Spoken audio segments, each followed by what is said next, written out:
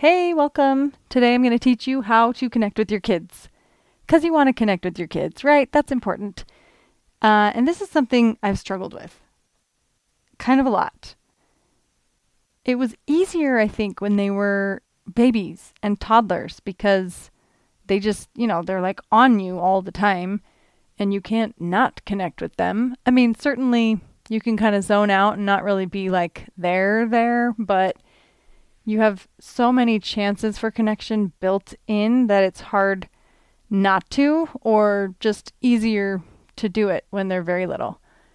As my kids have grown up and gotten bigger and had different interests and different opinions, it's been harder. And frankly, I've had a harder time getting myself to engage with them, even though I know I should, I know I want to, because it feels awkward, it feels difficult. It feels like one more thing I'm not doing right.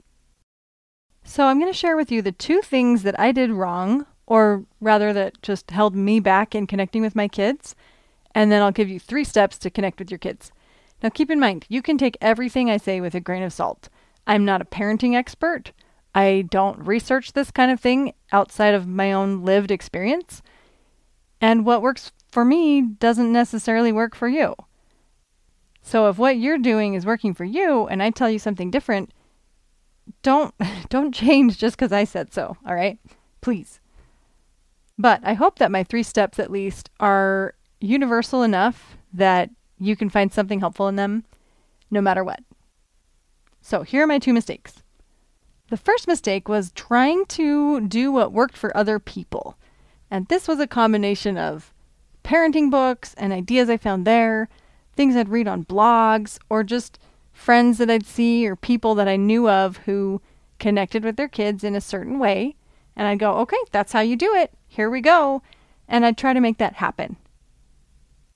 I remember feeling like I was doing it wrong because I didn't have kitchen dance parties with my kids. So many people talk about this and how, we just hang out. We just love to do this together. And I always wanted that. But I didn't always have kids that wanted that.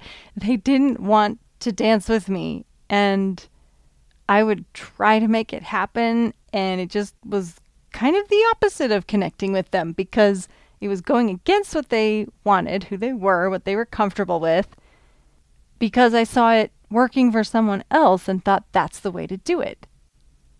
Now, I do have kids who enjoy dancing in the kitchen, and so I get to do that with them now, and it feels more natural. It's actually connecting instead of the opposite. So that's cool, but back when that wasn't the case, it didn't make any sense for me to do it like that. This is a general life lesson here that anytime you receive advice or an example of how to accomplish something, you can't just pull it straight across into your life. You have to translate it into something that will work for you. The way you do that is first you look at the purpose or the intent behind the advice or what the example is trying to accomplish. And then second, you have to look at yourself and be honest about where you're at so you know which direction you need to move in order to accomplish that purpose. And then apply it accordingly. Another example of trying to do what works for other people is one of my favorite stories. So a friend of a friend was saying that she and her siblings were reminiscing about their mom and how when they were growing up, she would pop popcorn on the stove in a pot, and then she would take the lid off when it started popping, and they'd fly all over the kitchen, and they just thought it was so fun and hilarious, and they were reminiscing about that, and the mom was there, and she said, I did that one time. And it was just so interesting that it made such an impression on them that they thought that was a thing that they did. So my friend told me about this, and I've told another friend that, just talking about how it's weird which things kids remember and stuff. And she thought, that sounds fun. I'm going to do that. So she popped popcorn on the stove. She got her kids all gathered up, and they started listening to it pop. And she took off the lid, and it starts flying everywhere. And her kids freaked out. They were just screaming bloody murder, yelling at her, Mom, what are you doing? You can't do that. They were so terrified and upset, and it did not go well at all. So that's just a funny little incident, but it shows how different things work for different people. And you've got to accept that. Which is kind of a bummer because it would be nice if people could just tell you exactly what to do and it would work for you too. And sure, try it. But you do kind of have to do the work of finding out what works for you, even if it's some version of what you saw someone else do or what you read in a book. Just remember the purpose behind it and ask yourself, is this serving that purpose or not? Okay, this might seem weird, but my second mistake was trying to do what worked for my kids. I promise I'm not just contradicting myself. Let me explain. I heard once this story about a mom who had a bunch of boys, no girls, and she was so good at showing interest in their interests that when they were all grown up and it was, Mother's Day or her birthday or something, they decided to take her to a monster truck rally because they thought she would just love that. That's what she likes. And maybe she did like it, but the point of the story was make your kids' interests be your interests. So when I read that story, I was a really young mom. I had probably just 2 little boys.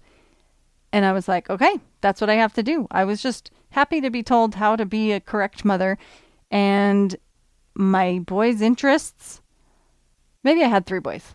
Anyway, they were into Pokemon cards. They were too little to really play the game, I think. Maybe one of them could.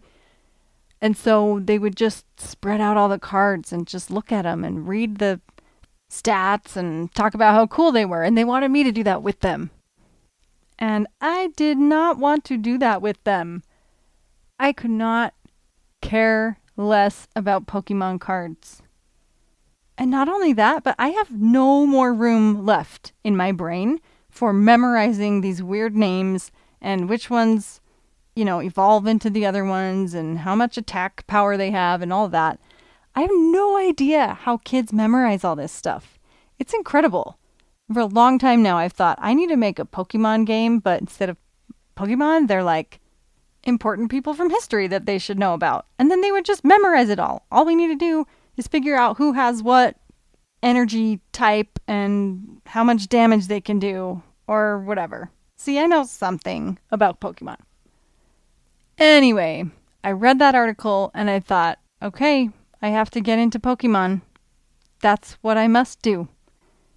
And I was not happy about it. And I tried and it didn't take.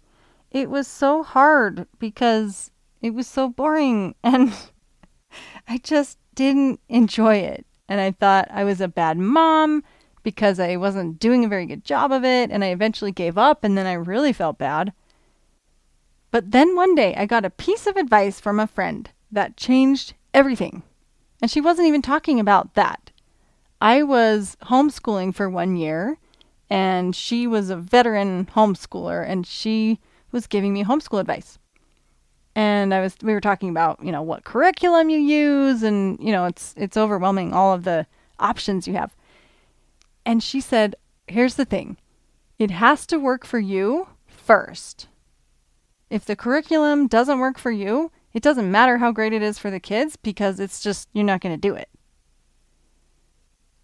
And I thought that was great homeschool advice, and it was. But it has turned out to be amazing advice for all things parenting. Because parenting involves the parent 100% of the time, and if it doesn't work for you, it just doesn't work. We sometimes get so focused on what's best for the kids that we forget we are also part of this equation. So it sounds lovely to be interested in your kids' interests. That's fantastic if that works.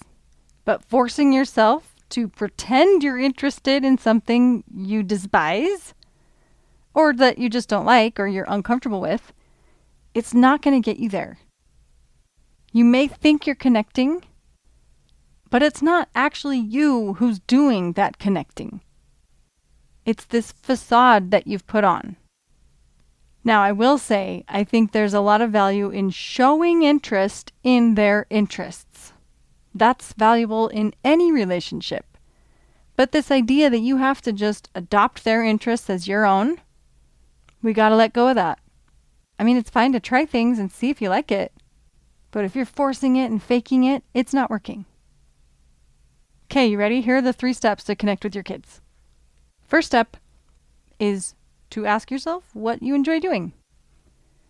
Maybe write it down or just have a mental list, but it's got to be things you actually enjoy doing. It's got to work for you first, remember?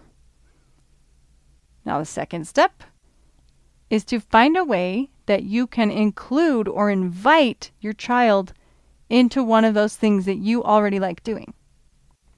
If it's something they already like doing, great, no brainer. But even if it's not, kids just like to be included in your life. Find a way to invite them, and if it goes well, invite them again. If it doesn't, try something else. Maybe a different interest of yours. Or maybe a different way for them to be involved. And step 3 is to do it together. And when you do, bring your authentic self. Be actually you. Strip off whatever facades or costumes you've made up to look like you're doing it right, or force something in the name of being a good parent, and just be you.